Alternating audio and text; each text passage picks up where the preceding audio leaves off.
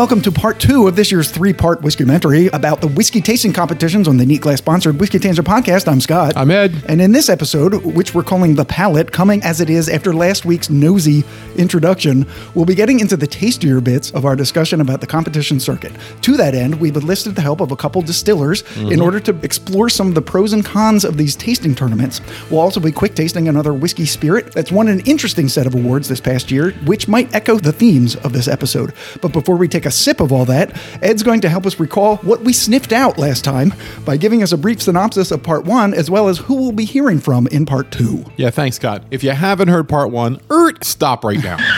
Hit the pause button and go up one notch on whether it's Spotify or Apple or Podbean, wherever you're listening, and listen to part 1. For those who did listen to part 1, you heard us do the history of the San Francisco World Spirit Competition, and then we talked about some other competitions. We highlighted 6 in total, including San Francisco. We did the New York International Spirits Competition, the International Whiskey Competition, the SIP Awards, the John Barleycorn Awards, and the Ascot Awards put on by our New Jersey's own Fred Minnick, and one day to be our best friend. So I was just going to say that. We're the 3 best friends that anybody ever had. We're the 3 best friends that anybody ever had. We also did a fantastic interview with Christopher Davies, who is linked to so many different accomplishments in the industry. First of all, Wine Country International Magazine, the Denver International Spirits Competition, the Tequila Mezcal Challenge, North American Bourbon and Whiskey Competition, and he talked to us at length about his new Global Whiskey Challenge, which will take place in Scotland, Japan, before finishing up in New York with like this World Series of whiskey with all of the winners. Yeah. Which Scott and I, we are planning to attend New York. Yes. We did quick tastes of the Blue Note Juke Joint and the Blue Note Juke Joint Uncut as they won different awards, and we were comparing them and seeing what we felt. Yeah. And they both came through pretty well. Yeah. I liked the Juke Joint better, and Scott liked the uncut version better. And that's pretty much how, I'm not surprised. That's what we do. Yeah. For our second part, Christopher Davies is going to join us. He's already interviewed. We're going to take some things of what he said and drop it in here because some of what he said is relevant to what we want to accomplish on part 2. Mm-hmm. We have Seth Benham from Infused Spirits, and particularly Broken Barrel Whiskey, to talk about what it's like to enter bottles into these competitions, which he's done. Yeah. And then we talked to Nico Martini from Grayson, Texas Whiskey, who is a judge for the John Barleycorn Awards and the Ascot Awards, 2 of which we highlighted on part 1. And he kind of talks about the process of being a judge and how each of the contests approach it and how he approaches it. So before we do the pros and cons of the whiskey competitions and take a closer look at them and talk to our guests, Scott's got a story like he often does. Yes. He's a storyteller. Yeah. Lots of times what you don't know is often on off nights we'll go out into the woods and build a campfire as you do. With all the people from all the podcast. People from the podcast are there. It's like a fairy tale land where we all live in cabins. And I bring my guitar. It's in Gabe's territory, so Gabe's in charge. We're out into the Pine Barrens, and we go into a clearing. Yeah, we're very close to the Pine Barrens, actually. Yeah, the Pineys will clear out the debris and build a fire for us and then scurry back into the forest. Gabe will wave his arms. And they scurry back. Yes. And then we'll gather around, and Scott will come out. We'll all pour a nice little libation of our favorite spirits of the moment, and he'll regale us with tales and stories, whether they be from Northland, the Vikings, or perhaps the indigenous people of South America, and just be raptured by the words and invigorated by the storytelling of what Scott brings to the spoken word. Thank you. Every word of that is true. Yes. In fact, we can't wait to get out into the wilderness. It's only 47 with wind today. What a lovely day it would be. It's terrible. It's rainy and overcast. So anyway, so this was a story that I came upon a while ago, and I wanted to tell on the podcast, but it never was really appropriate. But it has to do with the tasting competition, so I wanted to do it on here. Great. This is about a tasting competition that kind of went awry, the way that people did not expect it to go. I'm calling this the Judgment of Paris. Okay. This is from a Time magazine article titled How America Kicked France in the Pants and Changed the World of Wine Forever. Wow. Yeah. Before 1976, the words Judgment of Paris called to mind a Greek myth in which the son of a king named Paris was asked to decide which goddess was the fairest of them all. And when Aphrodite promised Paris the love of Helen of Troy, it started a chain of events that led to the fall of an entire city-state. But in 1976, the words Judgment of Paris were used to describe a contest that toppled a different kind of regime, the long-presumed supremacy of French wine. The story begins with Stephen Spurrier, a British man who ran a wine shop in Paris. Because he spoke English, winemakers from California's Napa Valley would often travel there with their wines, hoping to gain a foothold in the country. But back then, California wine basically didn't exist for the French, and Americans weren't drinking much of it either, largely oblivious to the rather expensive for the time $6 bottles from vineyards north of San Francisco. Indeed, the French had completely bamboozled the entire world into thinking that you could only make great wines in France, which had the perfect climate, the perfect earth, and the perfect grapes. France was alone on a very tall pedestal, but all that was about to change.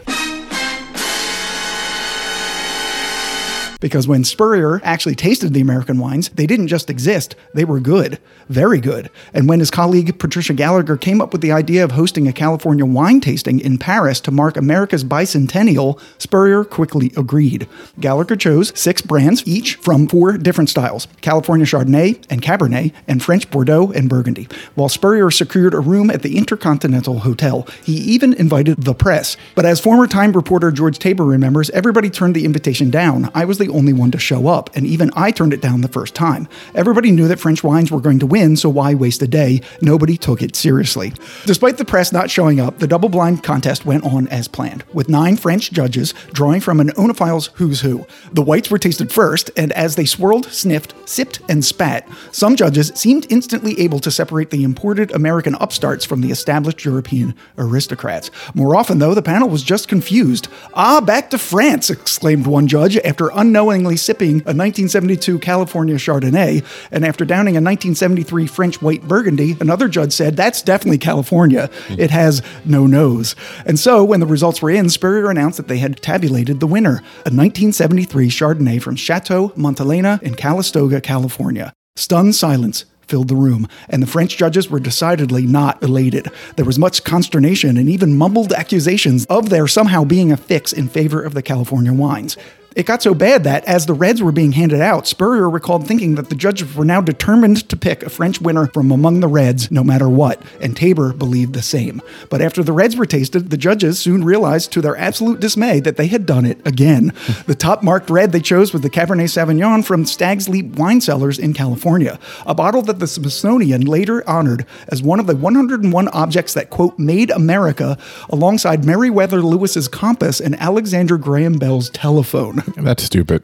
It's rare that I call the Smithsonian stupid, but out of 100 things in the country's history, you chose that bottle of wine. To me, that just gives the French too much credit. Which, by the way, French is the only word in French that I pronounce. Right, French fries, French toast. No, but they don't really call themselves French, do they? I don't know what they call themselves. Like Français? Like German is Deutschlanders in Deutschland. They don't call themselves German. We do. Gaul?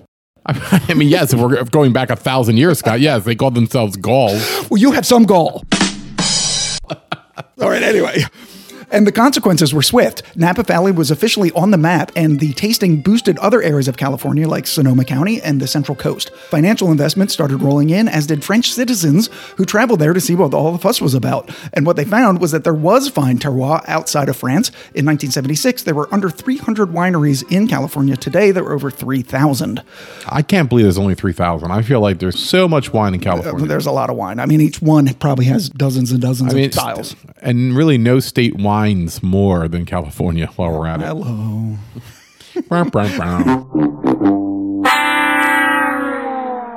There were some casualties, however. Spurrier, who set up the event, got barred from wine cellars all over France for the crime of organizing the humiliation of an entire country.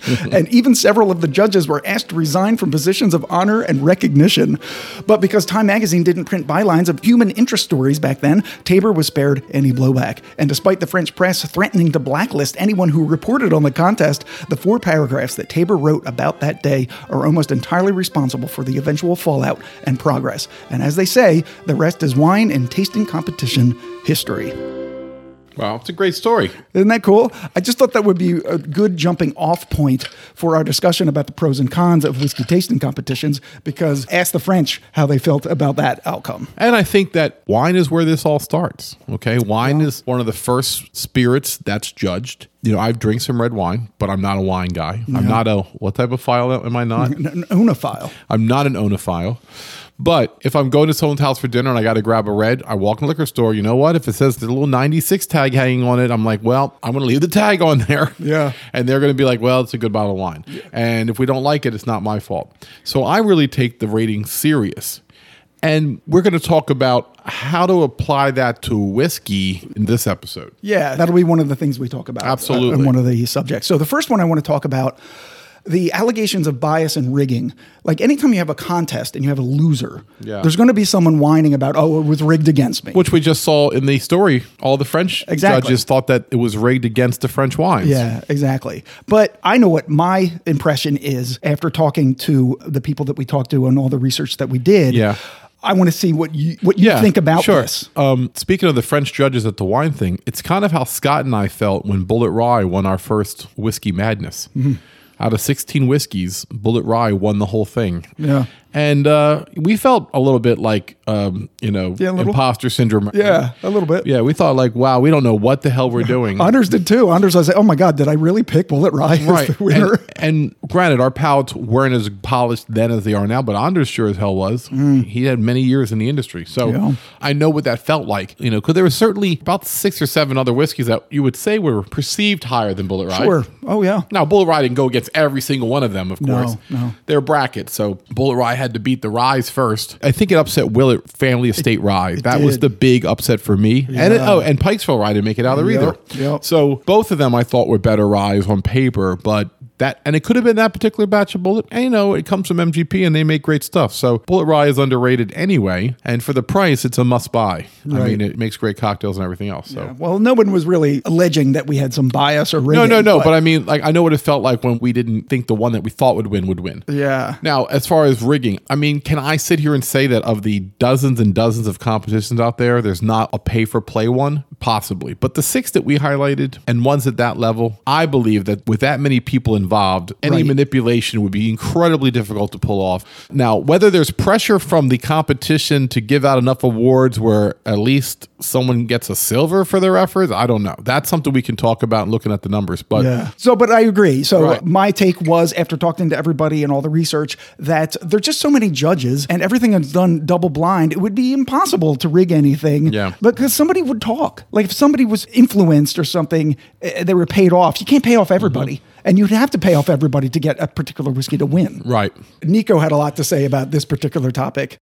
My first one was the Barleycorn Awards. And the way that it all came about, my buddy John McCarthy, who used to be the head spirits writer for Men's Health and a bunch of other stuff.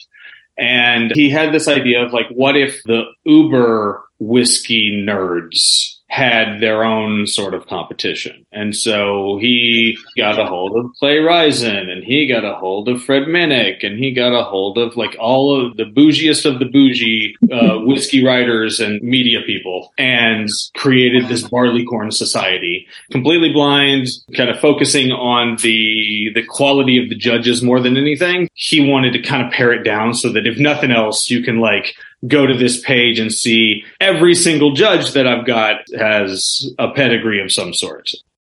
Also, in part 1, you asked Christopher how you kind of head off allegations of bias. Yeah. And his answer was that basically by being transparent and providing the brands with the judges' tasting notes with the constructive criticism. Yes. And Nico also echoed that sentiment. So the way that Barleycorn and Ascot both work is they give you just enough information to have a concept of what you're dealing with. This is an American single malt. It is 96 proof. But that's about it. And so as judges, what we're trying to do is we're being very, very frank. We're trying to, A, give them something they can use as a note. B, give them constructive criticism if we feel like it's necessary, and C, kind of mention things that sort of might not necessarily go noticed otherwise. You know, if you keep getting this note from this one, then you could kind of be like, okay, this is the thing that's most prevalent from you guys. It feels like you're pushing it too much. To use an example that's not necessarily whiskey, if you're making a lemon flavored vodka and the lemon that you're using is just incredibly acidic and it's just not working, give that to the right person, they may completely change their product. Yeah, he's like, listen, like, it's anonymous in the fact that you don't really find out who judged you, but the judge's information, I think, appropriately is shared with you. Because remember, if you're talking about a whiskey that's a silver, they probably like, this is pretty good, but, you know. It didn't beat the other one. We drank one before the show tonight. It was my birthday present from Scott. It was a bottle of Stranahan's Blue Peak single malt whiskey from Colorado, and it was delicious. And it won a gold in San Francisco. Right. And a silver at the Ascot? Bronze at the International Whiskey Competition. It didn't win a silver anywhere? No. Oh, yeah, the bronze isn't good. But the gold in San Francisco is pretty good. Now, I can tell you why. It doesn't have a very long, strong finish, but the nose and the palate's very, very good on it. Yeah. I enjoyed the hell out of it. Yeah. So for, you know, a whiskey like that, if I heard it got a gold in San Francisco, it might provoke me enough to try it. Yeah. You know what I mean? Yeah. So it possibly influencing you to buy that kind of leads us into the next topic, which we levied in last year's Whiskomentary, is that they fuel the secondary market. Right. So we resent it in the sense that I think they gave out something like 79 double golds at San Francisco last year or the year before. Well, they gave more this year. We'll get to that. All right. Yeah. And that doesn't necessarily shake the market. But if your whiskey wins best in class or best in show, well, then you're off and running. Yeah. So again, part one, we mentioned the Henry McKenna and the Pappy win and Tito's Vodka and Barrel Craft Spirits and everything. And Seth at Broken Barrel, or Infused Spirits at the time, initially made his mark with the awards with the vodkas. Yeah. And he talked about that. And he also said it can also, though, be a kind of a mixed bag.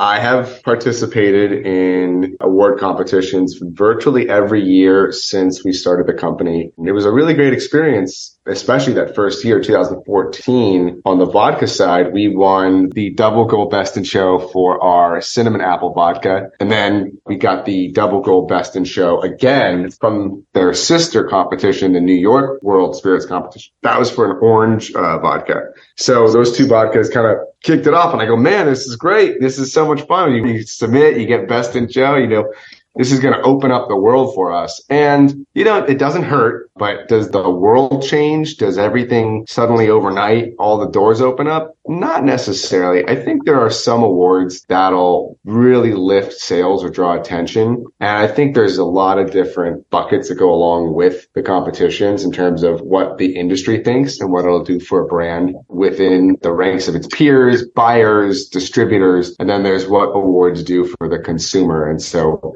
how does the consumer perceive various awards or scores and competitions for that matter? And the two industry and non-industry aspects of it, I think, are very different. In fact, all three of our interviewees seem to think that there was actually a lack of use of the awards in marketing for some of the brands. Yeah. Like they weren't really taking advantage of it. Christopher mentioned that companies don't take advantage of the wins. I think it has a very big impact, but it really depends on the producer and how they market their win. There are some that really do a great job, and there are others that just let it go to the wayside and they don't really promote it. And that's a shame.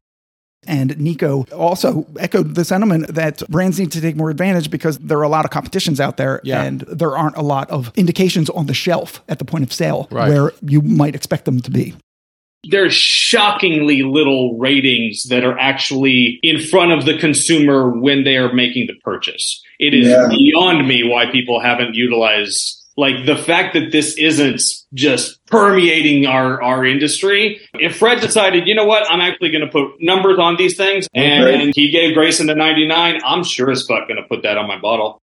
Seth also seems to think that it's kind of a symbiotic relationship between brands and the competitions.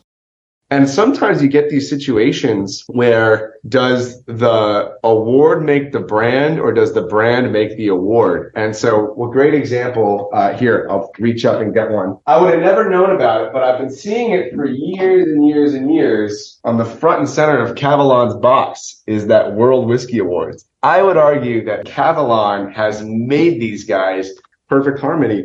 Similar like to those little red circles with the scores in them, it's Ultimate Spirits Challenge. I'd been seeing those logos for years on Barrel Craft Spirits. They were entering that competition before I even knew what that competition was. It's like, damn, I've never heard of this competition. So I would argue Barrel certainly helped that competition get on my radar. I mean, Barrel did the marketing for them to get to a brand like me, who then in turn entered and so on and so forth. And I happen to agree with that. If you're getting double gold, if you're getting bronze, then I don't think that's a mutually exclusive. It means someone just took your $500. That's true. That's true. So the next topic, I think, this sort of leads into that is like, are these things just a marketing tool? Yeah. But they're not just a marketing tool, but they're definitely a marketing tool, and whatever else they may be. Well, all right. So let's look at the motivation. Okay. All right. Now, the San Francisco World Spirits Competition. So let's say you're putting that on. Why are you putting that on? Well, I mean, I'm sure you would say it's your love of the industry and the products. Mm-hmm. But I do think with the vast amount of entries into the San Francisco World Spirits Competition and the sister competition, the New York World Spirits Competition, they probably generate a decent amount of money. I mean, I don't know if it's astronomical. Well, do you know? Yeah, so they got almost 5,000 entries. So 5,000 times $550. They're going to calculator out. Right. So what? So I wonder what the total gross amount of money they have to deal with in San Francisco. Okay. So the total of that is $2.75 million. Right. Not too shabby. No. And their expenses are basically renting a hotel floor for 5 days or so. Yeah. Right.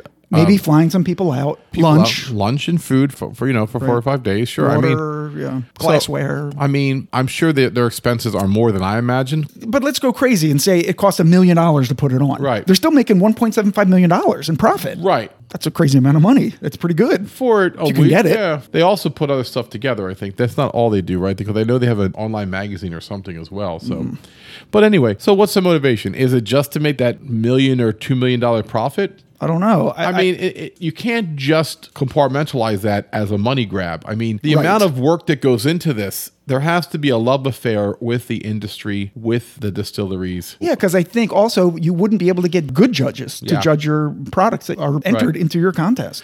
I think it's wrong to shame people for making a couple dollars for working hard to promote something they love. You know, like we want starving artists. Like if if you make pottery and they made $60,000 selling pottery. Well, shit, I thought they were starving artists, and you're mad somehow. Like, right? Like, how dare they feed themselves? Right. So the fact that with all the work that San Francisco World Spirits Competition, and whether you're the North American Bourbon and Whiskey Competition, or whether you're the SIP Awards, or whether you're the John Barleycorn Awards, you are promoting the industry. You're promoting new products. You're educating, informing the public about new trends. I mean, so I would say that they're good with some side effects. Yeah. They're like a medication, it cures your illness, but it gives you a rash. Yeah. I mean, it's like the side effect is you don't die, you thrive, but you have a rash. You know what I mean? And that rash is, I can't find Henry McKenna tenure for 5 years. So let me get your take on this. Basically, with most of these contests, after you win, you have to buy your rewards.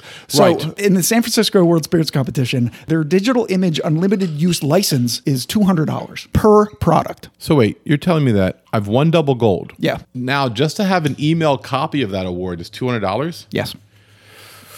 All right. See, now that kind of takes away from the fact that I said it wasn't a money grab. That's a little rude. That's right. So physical labels of the medals. So they'll send you a roll of 1,000 for $60. Like to stick on bottles? Yeah, to stick on bottles. 1,000 for $60. Yeah. So I'm going to put out 10,000 bottles this year. $600. So the point of sale marketing hang tags are 40 cents each. And a shelf talker, they put it on the thing on the shelf, is 80 cents each. So if that's every liquor store you're going to be in. Wow. I'm learning this right along with you, everybody. I am just as aghast. Remember, I was a teacher in my formal life. Stickers are not that much money. No, right? So the International Whiskey Competition, they only sell digital image unlimited use licenses, $300 per winning product. So that's actually more than the San Francisco World Spirits Competition. The SIP Awards sells physical medals, $50. Okay. Plus $9.50 shipping. I mean, I would want plaques for my office, you know. Well, they have trophies, $225, $17.50 for shipping. Now listen to me. Not only was I a teacher, but I also was an athletic director as well. That's an obscene amount for a trophy. All right. I'll tell you, because I bought Scott a trophy for editing. Right. We mentioned it in the first episode. What was that, like $10? It was $13.75 with a $7 shipping fee. All right. And it was a little trophy. And I bet you theirs is probably a $25 trophy. That's what the trophies look like. That's a nice trophy, though. It is nice. It's like pentagonal. Yeah, and it's like composite. Mm-hmm. It's pretty cool. All black. You know, it looks like your 20th year at the company. Oh, one. yeah. So it totally does. That's probably a $70 to an $80 trophy. That's a nice trophy, but $225 is excessive. So their digital image unlimited license is free for 1 year, but $200 for a lifetime. One. All right. I have to tell you, 1 year is good. You need it for longer than that. And this is another thing we can talk about. How long can you milk a win? Yeah. So if my whiskey hits in 2023 as a double gold, I think if I'm in 2026, I don't think anyone gives a damn anymore. I think you're like, I know after 5 years, I don't care. Right. It's true. I really don't. So you're wasting your time and money if that's all you're hyping. And I think Seth said something about that too. He did.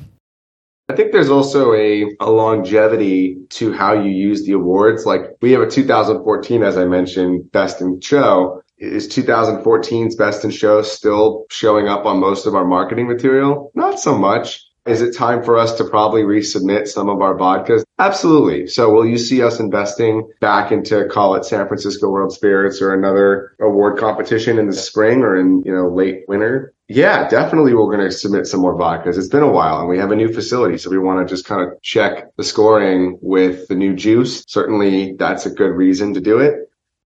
So the most interesting one was the John Barleycorn Awards. Yeah. They have a statue. It's Yes. $220. Okay. It kind of looks like an Oscar a little bit. Yeah, it's fine. They have certificates, which was interesting. Sure. The first one is free. So Yeah. you get one certificate for free. Right. Every other certificate you want, they want $35 for. That's fine. But listen, with 3D and laser printers, you can probably reproduce that at home. Well, yeah, maybe. Maybe Well, good. I mean, if I had a corporate office, I'd want this John Barleycorn statue. I would pay for that. If you're winning something worthwhile, then you don't mind spending a couple extra dollars. One more thing for the John Barleycorn Awards. Wait, no, two more things. So their bottle stickers, remember you were Yeah. mad at $60 per roll. Yeah. What do you think about $150 for a roll of 1,000 stickers? I mean, I guess the point is, you don't have to buy them.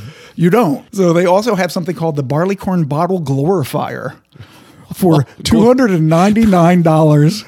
The Glorifier is an 11.5 inch wide by 9.5 inch deep by 4 inch tall walnut box lasered with the John Barleycorn logo. On top is a gold pedestal that displays your winning bottle next to an indentation that holds your personally engraved statuette. I really try to be good on the Whiskey Mentors.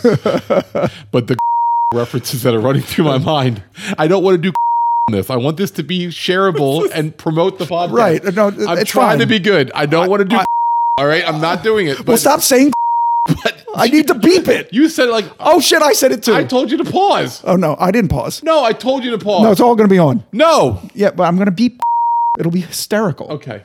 So this is what it looks like. You can buy this for $300. The statuette is not included, but it has a hole for it. So basically, if you buy this, you have So to what buy the is it? statue. It's a stand that you put your bottle on. Why is it $300? I don't know. It's genuine walnut. Walnut just sounds like a. See, I'm doing it See, again. you're doing it again. Be good, Ed.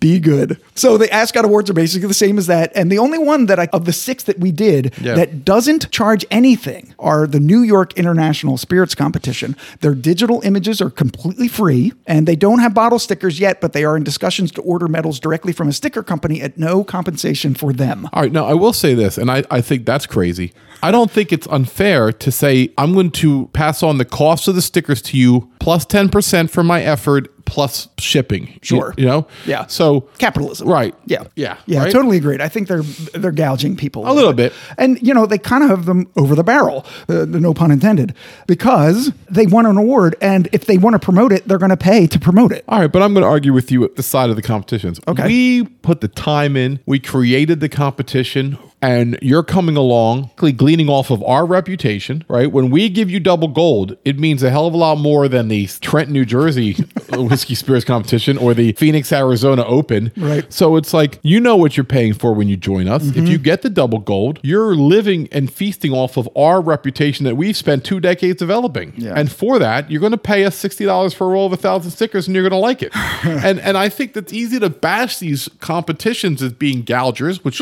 you just called them, and you might not be wrong, but the point is there's another side to it. We've never run a competition. Imagine all the awards that you're shipping around the world. I mean, it can get to the tens of thousands of dollars. You know? So with all that monetary thing that we talked about in the past 10 minutes, you can see how it might lead to allegations that you're just buying an award. Right. But Nico had something to say about this as well.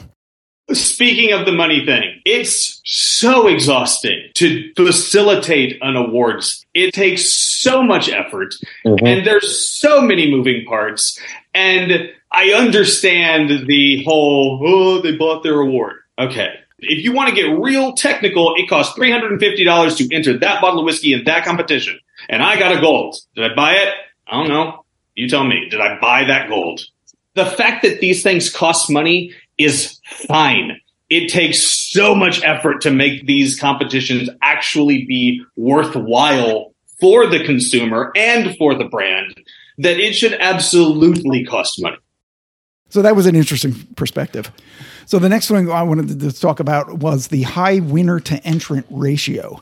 And I'm going to pick on San Francisco World Spirits Competition because they're the big one. Sure. They had 5,000 entries. As I said earlier, they gave over, you ready? Yeah. 4,000 awards. Out of 5,000 entries? Yeah. 2,000 of which were double golds. Not just whiskeys, but all spirits. All Gives right. you pause. All right, but I'll say this. Okay. Really, double gold is the only award that matters. I mean, gold's not terrible. You can parlay that to a consumer that doesn't quite know. And a good amount are silvers and bronzes. Right. Yeah. So I guess what you're saying is if you break them into quadrants, right, the top 40% were double gold, the middle 20% were gold, second to bottom would be silver, and then the last would be bronze or nothing at all. Yeah. Once again, I can't believe how much I'm referring to my teaching career today, but if I'm doing a test, 40% of my kids should get an A or at least a high B. Yeah. I don't think that those numbers are as soft as they sound initially. And the fact that people are only putting up shit they think is good. I know from American Idol that everyone thinks they can sing, evidently, but I'm sure some people think their whiskey's great when it's not. But I think like if you have 10 whiskeys, you're like, well, this one's really good, right? This is our favorite. So we're going to put this up and see how it does. So I think what you're getting is 5,000 that the companies think are pretty special. And then 40% of them are awarded pretty special. So I will continue in that vein then. Maybe that just says how much really good whiskey is out there. Yeah. I mean, listen, Scott and I have tasted on here products that we've bought, that we've wanted to try, products that have been sent to us by distilleries. And when we get a bottle, people ask us, do you feel obligated if someone sends you a free bottle to gush over it? No, I really don't. No, I the don't. obligation, honestly, that I feel is to be fair to it. Right. And I would say that 80% of the whiskey we've selected, it's going to be good. It's true. Right. So I was thinking about that as well. It's like, we have a podcast. We've tasted maybe 200 whiskeys and we've liked 187. Yeah. And the other 13 we just thought were not very good at all. But that's not fair either to us. We don't like them all evenly. No, we don't. We didn't give them awards. Right. We have a threshold that you can drink this and enjoy it. Some would get bronze. Right. Even something like the Terry Bradshaw whiskey, it was drinkable. Right. That was a bronze. It was $45. It was drinkable. Yeah. We didn't pour it out. We didn't shit on it. No, it was I like, still hey, have it. yeah. I still have it. But the fact that he still has it from a year ago is all you need to know. Exactly. It's drinkable when you're out of everything else. Yeah, so Seth basically ended up saying that it's bad, but still winning, and basically just what you said, still winning a gold or a double gold is still a good thing. I've entered competitions with various products over the years and not won something. Like we had a single oak whiskey that we entered in some obscure competition that I'd never entered before and did not win an award, period. So I do know that there is a situation where you can enter and not win. But if there are 100 entries in the 0 to 5 year Kentucky bourbon no finish and 90 out of 100 get an award, yeah, it's pretty much a participation at that point. But the people that get gold and double gold should still feel good because they certainly made it through the noise. So they're the top froth of the latte. Just the ambition to bring a product to market and have the wherewithal to jump into the spirit competition and win. I mean, he's a modern day pioneer, in my opinion. In Broken Barrel, it's because he breaks up the barrels and uses the wood staves, which is, we've seen bigger companies like Maker's Mark do, but Seth was doing it as early as anybody. Definitely. So the next topic that I have is, do competitions really matter? Because it's all subjective anyway. Right. Different people taste different things, and judging in our research and talking to Nico especially, it just sounds like a grind. Like there's so many whiskeys, there's so many rounds, and you have to taste all these things. We try to be thoughtful, at least that's what we're told to be. Only taste like 6 or 7 in a day, in an evening, and then you go back to it, and then, you don't burn out your palate. Please don't taste 25 whiskeys in one day. It's a little daunting. I have my samples with a month and a half ahead of time. And so I've got 6 weeks to get through all of this. And it's usually around, if they're in a jam, it's like 75. It's usually around 50. Yeah, swallow or spit? I think that's an important question. Depends on how much I like it, frankly. Criteria that they give you, is it like wait 20 minutes between each tasting or only taste a little bit? Is it very rigid, or is it sort of like, just be a good person and judge it? Yeah, right? Just kind of don't be an asshole. Yeah, you're an asshole if you waited until the night before and then submitted 50 samples. And your notes were garbage because you were also in a hurry. So yeah, it's a really interesting process to be a part of, and just kind of seeing from the totally blind perspective. Yeah, because he was specifically the Ascot Awards and the John Barleycorn Awards, where he was tasting it at home. But the San Francisco World Spirits Competition, where everybody's together in like this big room, they only have like 3 minutes to taste like maybe as much as 8 or 12 per flight. And that's just crazy. Wait, 3 minutes each whiskey. 3 minutes per whiskey. Okay, well, not for the entire flight. You said that. It sounded like it's like boom, boom, boom. Just doing shots of Jameson. No, sorry, 3 minutes per whiskey, but the flights might be as many. When I was a kid, like in like 20s, I would come into a bar, and if my friends had been there a bit, I'd just be like, "Yeah, let me get a beer and 2 shots." Like shot, chug the beer, order a beer. All right, now I'm good. Let's go. I'm caught up, everybody. Yeah. I mean, others have less than that, and others do one at a time. But, it's a lot of whiskey to taste at once. In spirits, in general, because you're dealing with an average of, 45% alcohol, you cannot judge as many products as you would do, let's say, if it was a wine tasting. We have crackers and, lots of water. They are spitting all the time. And then we do a nice lunch. Let's say we have 10 American single malt whiskeys. The same table will do all of those. And they might get 4 in the first flight, another 4 in the second, and then the last 2, because they'll be able to really focus on that niche. The products have distinct ID numbers, so they write down the numbers for the ones that they think are unique or special. And then at the end of the competition, they can go into the room and look at the bottles and find the ones that they like. But everything is done double blind. We have 2 rooms. One is the judging room, and the second room is what we call the war room or the fun room. And that's where all the volunteers and the staff are opening up the bottles and organizing things for the flights. However, competitions can only judge what they're submitted. So one of the criticisms is what's entered might not always be representative of what consumers can get off the shelf. So I found a blog entry from Bourbon R. And so he says, in the 80s, a blind tasting was set up between Maker's Mark and Blanton's to decide which bourbon was better.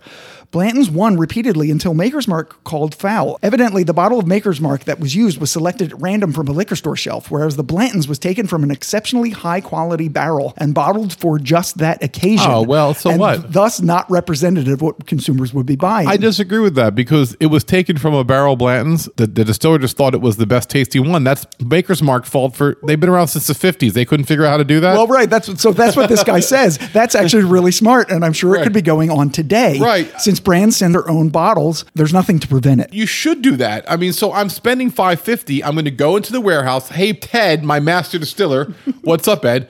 I'm sending a bottle. Ted and Ed. Nice. Right. Yeah, well, sure. Random belligerent rye, right? Whatever the 2 bottles you think are best, and we're going to send them out to the competition. I mean, if you're not doing that, I think you're a jackass. And to say that the public can't get that, hey, I'm pulling it out of a barrel. Now, my master distiller thinks it's the best barrel that we have, but that's his opinion. You're going to get the barrel right next to it. It's probably just as good. So I dispute that. Well, I mean, I dispute that, Blogger L or whatever your name is. No, actually, he agreed with you. Oh, He said it was thanks. smart. Good job, Blogger L. Oh, now you like him now. That's right. Because he agreed with you. Absolutely. I'm Egomaniac. so him.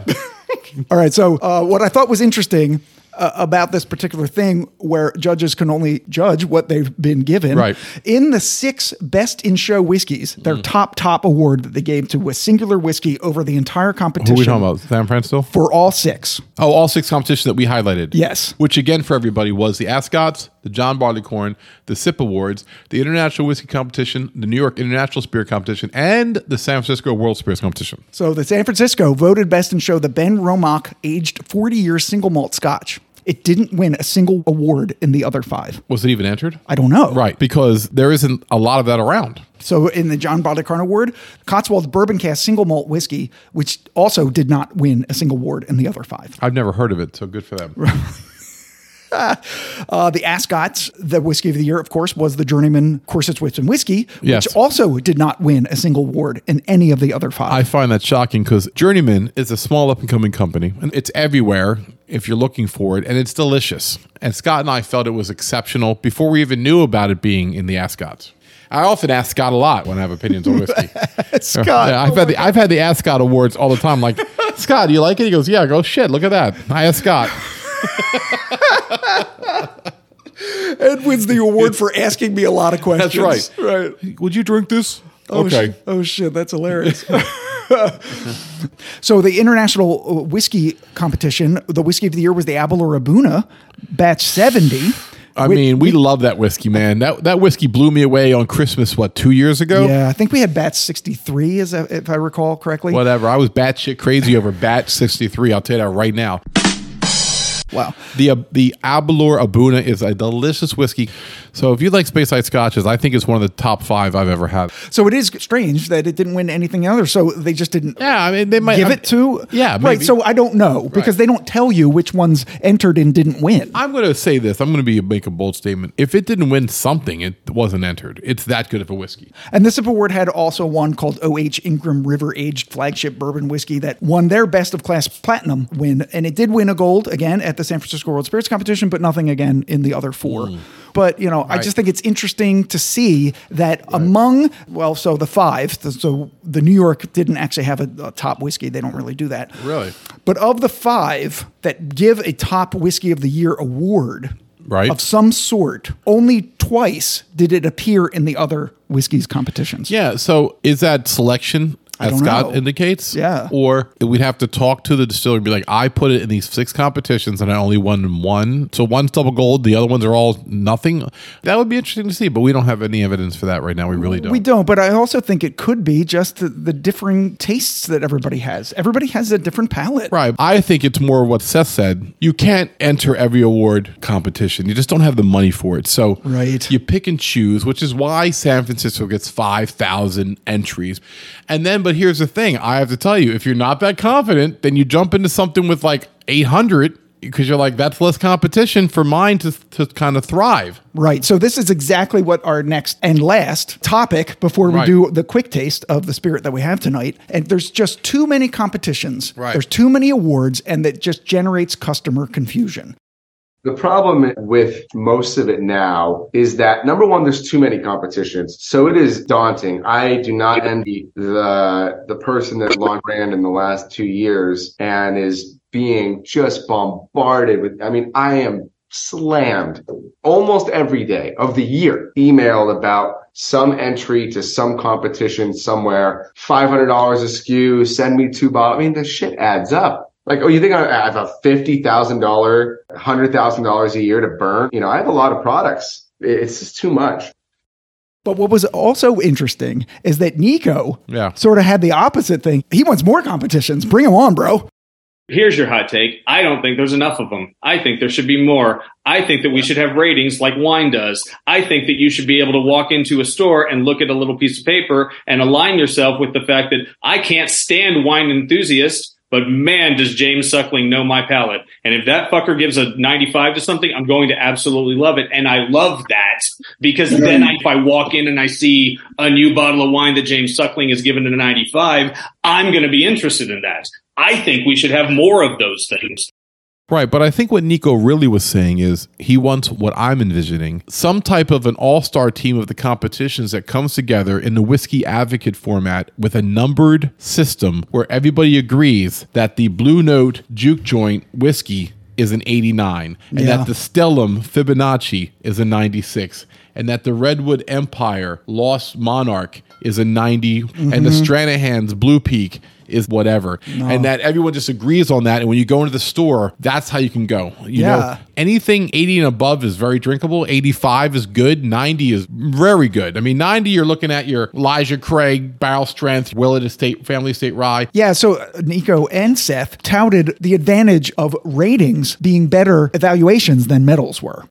It's wine's fault. It's absolutely wine's fault. When you walk into a store and you are looking at bottles, there's the wine section where it's very, very simple. And you just find the high number that you like and you haven't even had to heard of anything. You don't even know what the hell these wines are, but they got a 96. And so you're willing to try it. And if it's good, you're going to keep buying it and good for that bodega.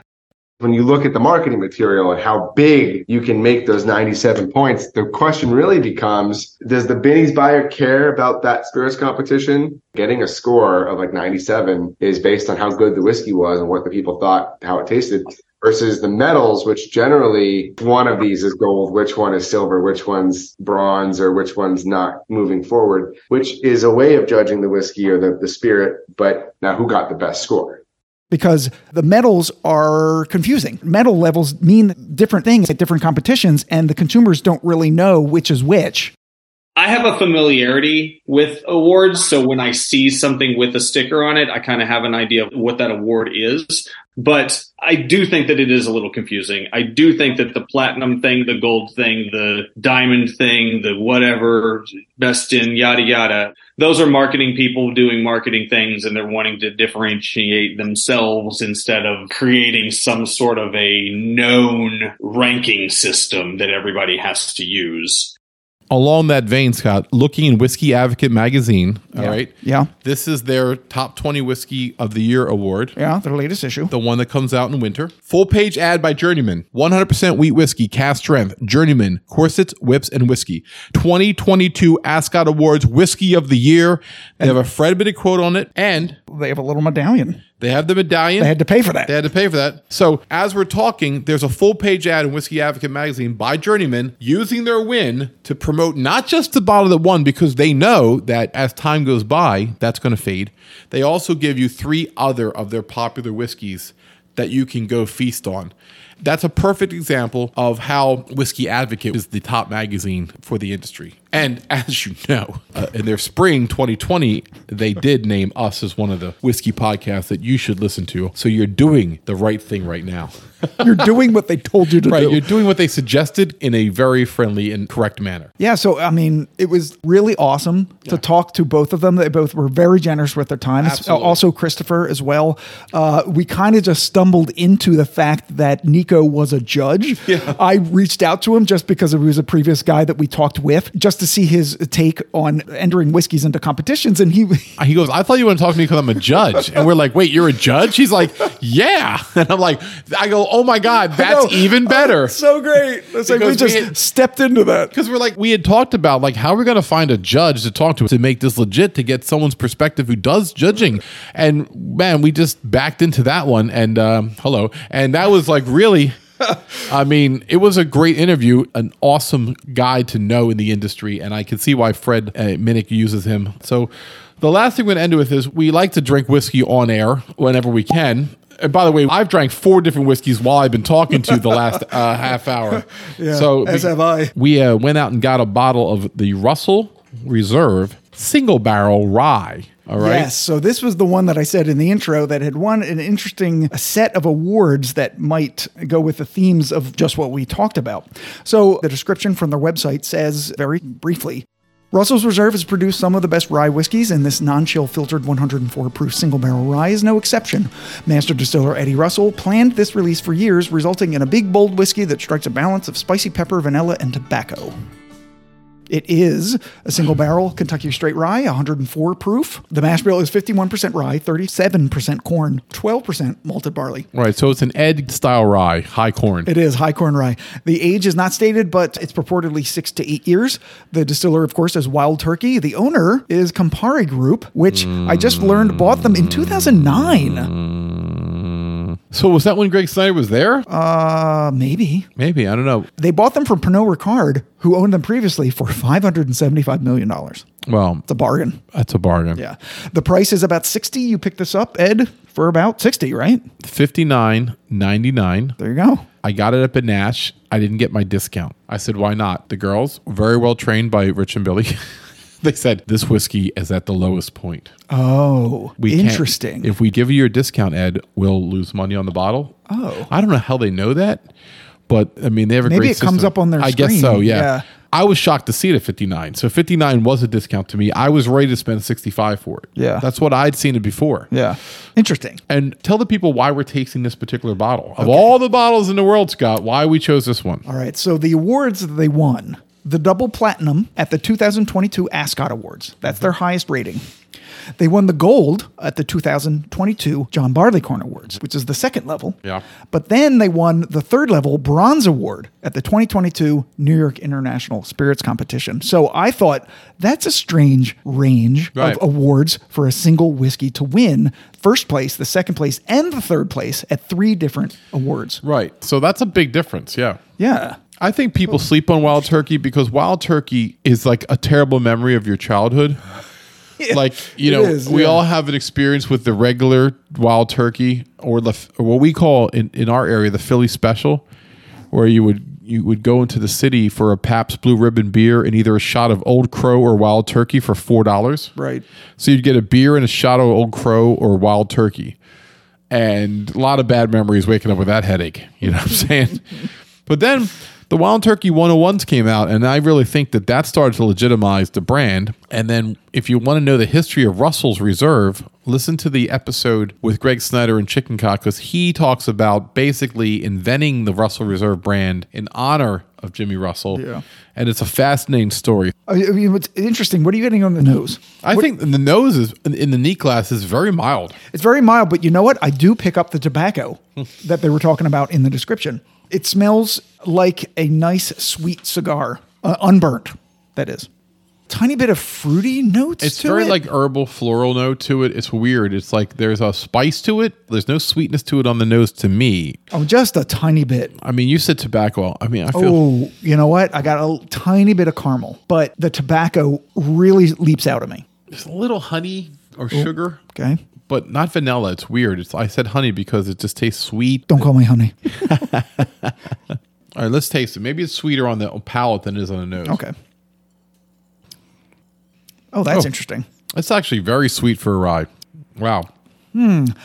It's funny. I'm not really getting a whole lot of sweetness on it. I'm going to put a little water on it. I think I need to open it up a little bit. To me, it's very, very proof forward for being only 104. You're saying it's a hot 104. It's a hot 104. Yeah. And I got a little bit of cola flavor just then, like Coca-Cola. Interesting. I don't think it tastes too I hot. got more of a root beer. I'll be honest with you. Okay. Maybe that's what you're tasting. It's different. This is a different rye than I thought it was going to be, but I kind of like it. It's weird. It's like I'm getting licorice on the finish too. Yeah, okay. It's weird. Like an anise licorice finish. Do you get that at all? Leather licorice, kind of like? Yeah. Are you getting any fruits? I did get a little bit of fruity on the nose. It was indistinct, and it could have been just like a sugary caramel. I mean, there's sweet. There's definitely some brown sugar involved in this. I've drank quite a few of the Russells. I've never walked away from a Russell's being like, that's all right. They're all pretty good. And you know what? I can now see why this received disparate awards. Yeah, flavors are deep and exceptional, but they're not blended. They're layered. So they come at you individually, and some people find that off-putting. Yeah. You know? The nose, I have notes here. Is Rye Bird 101, is that the site?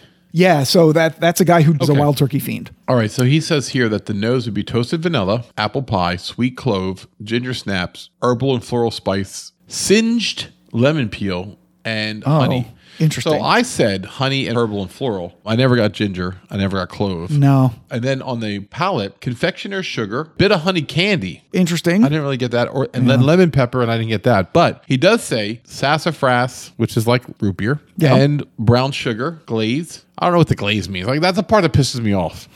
Brown sugar, glaze. Glaze. I don't know whatever I had brown sugar on that was glazed. Just say brown sugar. Scott, right now, what have you had brown sugar glaze on? I'll wait. Pecans? Bacon? Oh, shit, yeah, bacon. That's a good point. Sorry, Rare Bird. You're right.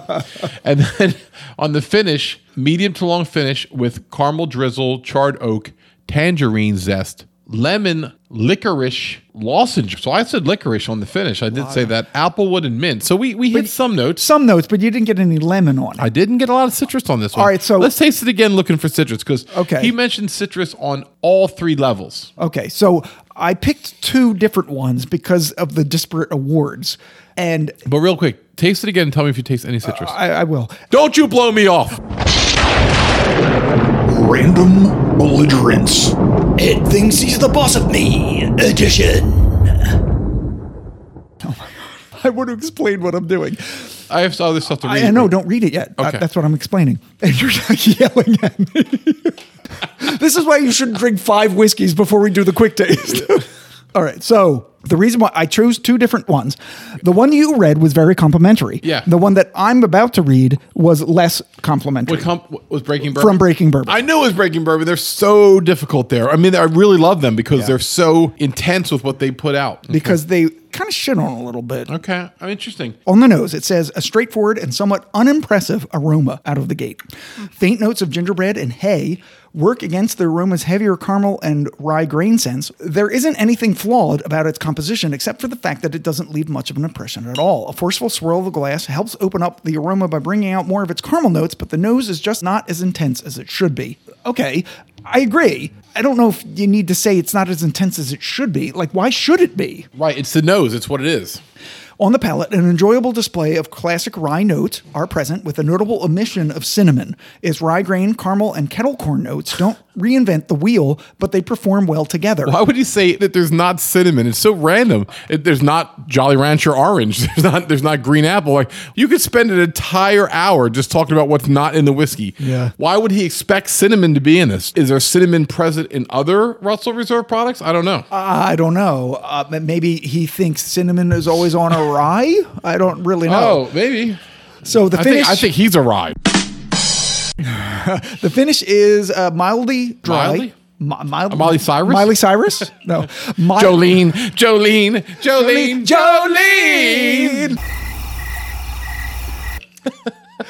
Wait for the crickets to finish.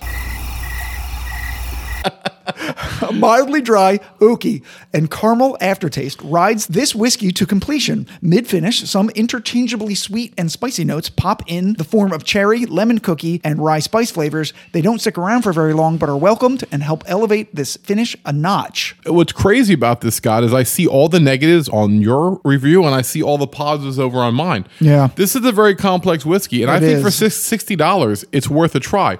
I don't know if it's complex always in a good way. Just because it's complex doesn't mean it's a good thing. Yeah, so what was interesting about the tasting notes from Breaking Bourbon, they do the nose, the palate, and the finish. Then they do a uniqueness. Yeah. So the uniqueness for them, it says, and it might be interesting for people to know, and I didn't know this. Right. The Russells are known for their love for bourbon and the passion that they put behind their bourbon making. They also aren't shy about their feelings toward rye whiskey either.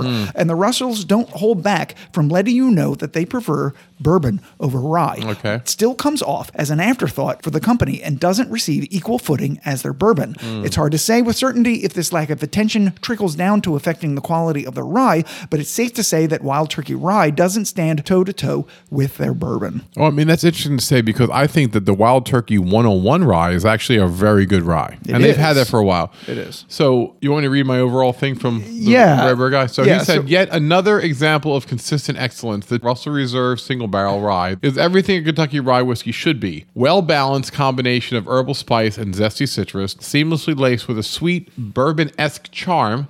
So much to love here. If you're looking for a high-quality rye whiskey that's practically guaranteed to satisfy, look no further than the Russell Reserve Single Barrel Rye. It may not tout the same level of profile variance as its bourbon cousin, but what it lacks in surprise, it makes up for in surety. So what's interesting is that they basically are agreeing with each other that the bourbons are better than the ryes with Wild Turkey, but the Wild Turkey lover really enjoys it, whereas the Breaking Bourbon guy was sort of like, eh. I mean, this isn't a bad whiskey. No. Let's stop. Collaborate and listen.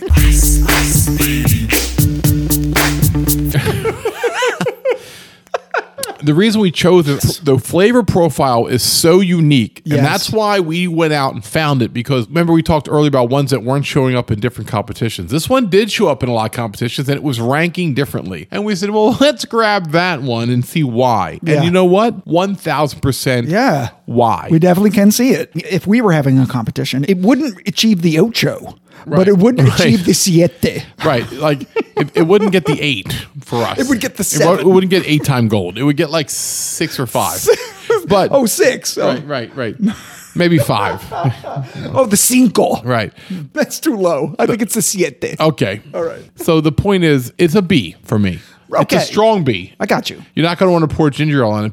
It isn't elite, but once again, I've said I've never been disappointed with the Russells, and I'm not disappointed now. No, it's a wonderful rye. And if it was in competition with some $100 whiskeys, you would be hard pressed to place this somewhere. It'd be like, there's a lot going on with this one. And you'd have to make a decision on what that a lot going on means to you. You know what's really fascinating is that I did not taste any citrus, any lemon. Both of the tasting notes had lemon on it, but I actually do taste a little bit right now. It's after the sip is gone. It's after it's all out of my mouth. Have you put water in? I did put water in. All right, yeah. Because I found a little lemon when I put water in. Yes, but it's not really on the taste. But it's what's left over. It's so mild, though. In your mouth. To be on the nose, palate, and finish, I don't get it in this barrel. I don't either. Maybe we have a different bottle than they had. I mean, definitely do, because it's single barrel, right? But I will note that the tasting notes on the Russell's website does also mention lemon. Yeah, like that's the kind of the profile that they go for. Well, good for them. Yeah. So we did this to just kind of show what you're dealing with as a judge going into a competition. If I had a way of unifying it, like I would like to see Russell Reserve Single Barrel Rye. If it's an 88, then the whole world knows it's an 88. And then if you put the Juke Joint whiskey from Blue Note, it's an 85.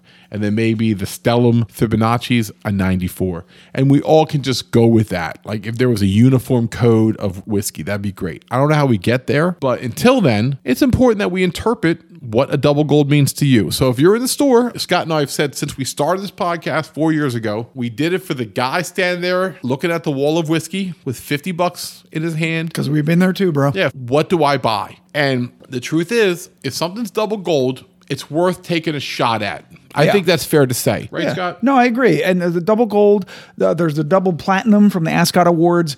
Sometimes gold, single gold, is the highest. So you kind of have to take some initiative and research some of the whiskey competitions to determine which awards they're giving and what their highest level is. But, you know, we kind of just did that. So all you have to do is really listen to our podcast. Right. And if you're not that invested, then you really should just stick to, like, I don't know, Gentleman Jack. And stay safe. Sure. So tune in next week when we'll have the final part when we're going to try to put together our own tasting. We haven't figured out exactly the format yet. Hey, we've got 7 days to figure it out. Yeah. But it's going to be a bang for your buck. So come back and see Scott and I and maybe a couple of friends. Yeah. We're going to set up our own judging panel and we'll see which one comes to the top. And that's where we're at. Yeah. And so thanks for joining for our second part of the Whiskeymentary on the whiskey competitions. And so for the Whiskey Tangent podcast, I'm Ed. No, I'm Scott. Cheers, everybody. Have a great week. Later.